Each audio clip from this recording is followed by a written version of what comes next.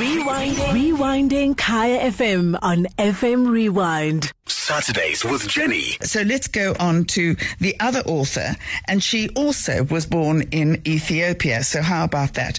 Her name is Maaza Mengiste, and she is author of The Shadow King. And The Shadow King is a story that was set in after the Italian invasion of Ethiopia during World War II, or shortly before World War II, and the effect it had on the women of the Ethiopian population. People are raving about this book, by the way.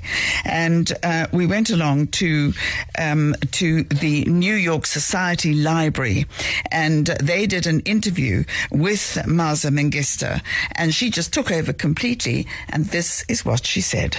I was in the library, and there were a small library in this very small town, and I had talked about the book, and it was time for question and answer, and a man stood up, and even when he stood up, I could tell he was emotional, and in my head I said, oh, here we go. And he said, I want to talk about 1935. And the entire room, and they were all Italians, immediately tensed. I could feel the room get stiff. And there were some people that turned and were just not happy with him, wanted him to sit down. He didn't listen to them, and he started shaking.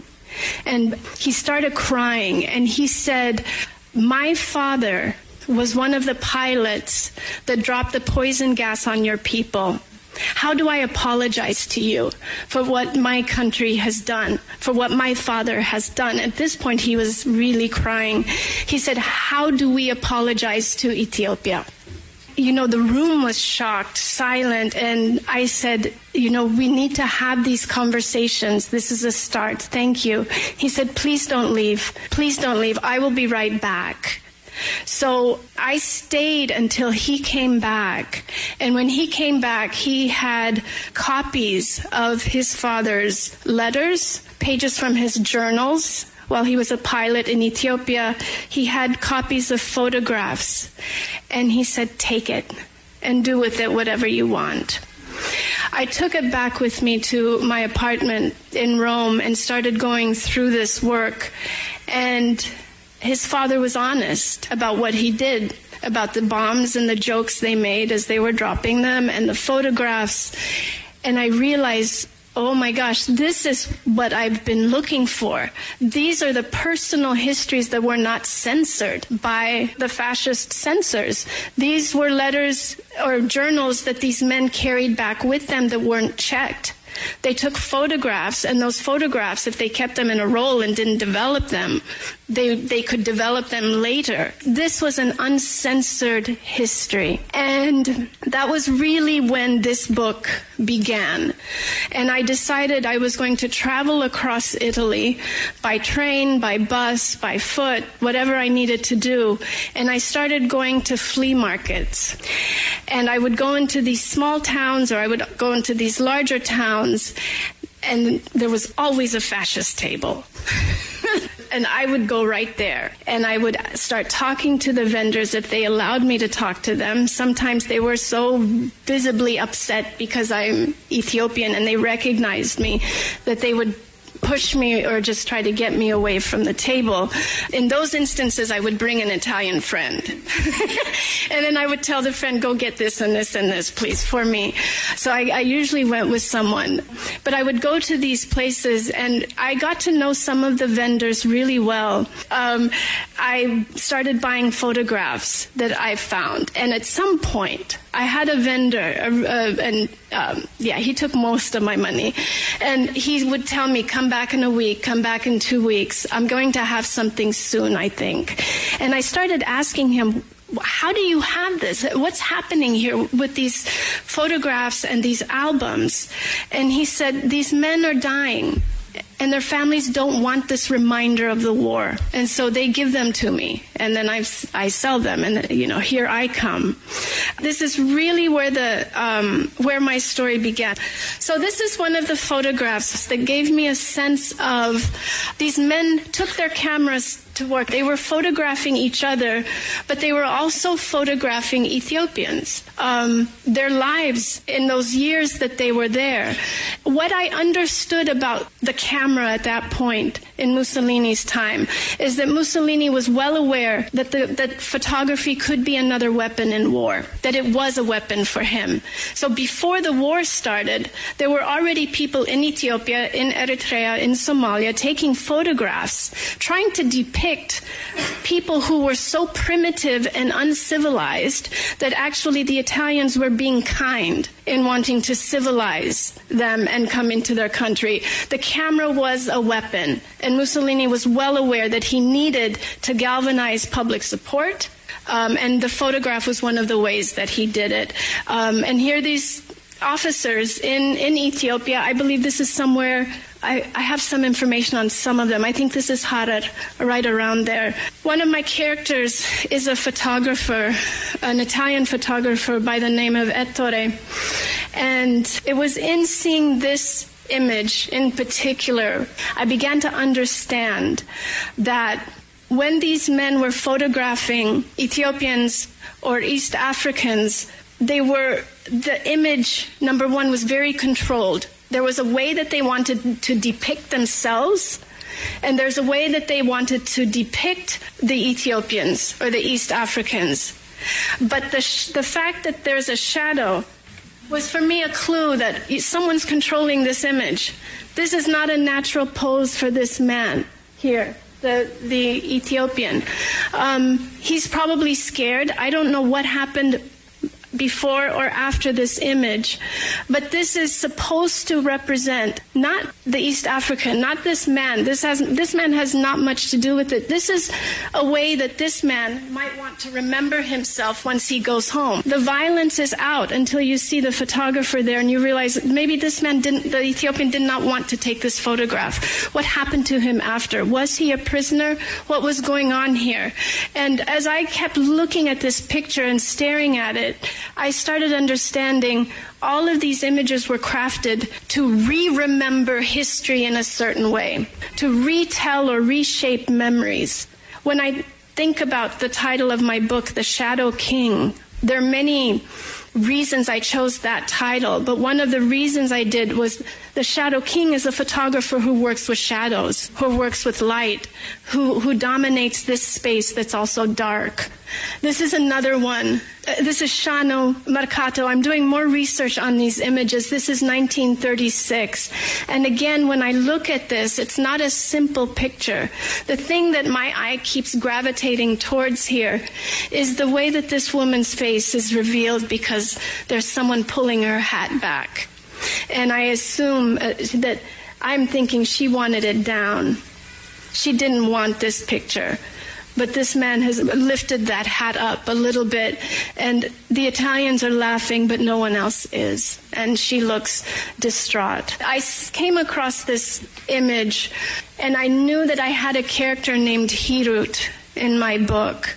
And the minute I saw this, I said, oh, I found her. I have found her. So she's in the back of the book.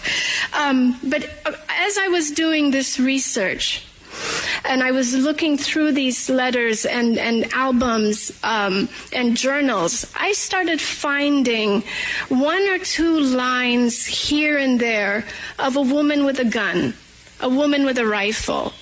And then I found a photograph of a woman in a long dress with a rifle.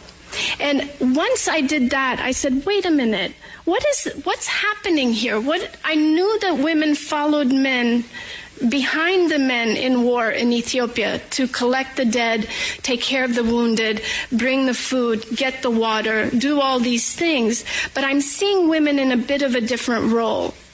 And then I found a headline in the New York Times, and it was, I think, November something like November 4th, 1935, of a man in the Ethiopian army who is killed in battle, and his wife runs and gets his rifle and leads 2,000 of his men to victory. And then I find another headline from September 1935 when Haile Selassie has a mobilization call and a legion of women enlist in the army. And I said, oh, this is a story that I really want to tell about these women who fought and were often, I never heard about them. So I started writing this book from the perspective of these women, from the perspective of a young girl named Hirut, who follows her household. She's a maid for a nobleman who is an officer in an army, and his wife, she's their maid. And when Kidane says, we need to go, we need to move, we're mobilizing, the war is starting, Hirut and Aster gather the women from the neighborhood, from the area, and follow the men. But at some point, Aster starts thinking, why can't I fight like a man? If Empress Taitu did it the first time in the confrontation with Italy 40 years before, we had an empress who led men, who led in the army. Why can't I do it? Kidane and his wife, they don't get along. And if you don't get along before a war, you're not going to get along during a war. They don't get along, and he says, leave me alone. Leave me alone. Leave this alone. You will listen to what I say, and you'll help my men. But she has other ideas. And Hirut eventually joins her to become a soldier in the army with Kidane. The book opens in 1974, 40 years after the war. Hirut now is an older woman thinking back to her days as a soldier in 1935. So I'll read a very small section, and then I will show you a few more pictures, and then we'll open it up for some questions, and I can keep talking.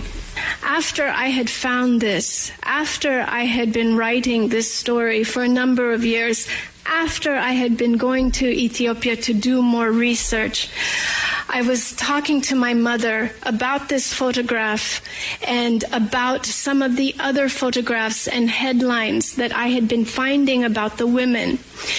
And in the midst of this conversation, my mother stopped me and she said, well, don't you know about your great-grandmother? And the first time she said it, I think my brain just I couldn't hear her. I said, what did you say? And she said, well, your great-grandmother, Etete, she was in the war.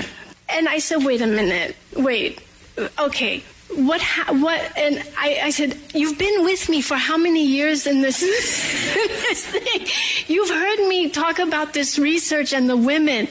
She said, well, you never asked. So I said, please tell me this story. Please tell me. So we stayed up all night, and the story of my great-grandmother, Gete, she was married at a very young age to a man who was older than her. She was too young at that point to be a wife. She could not live with this adult man. So she lived still with her father and her 3 brothers. Her mother had passed away.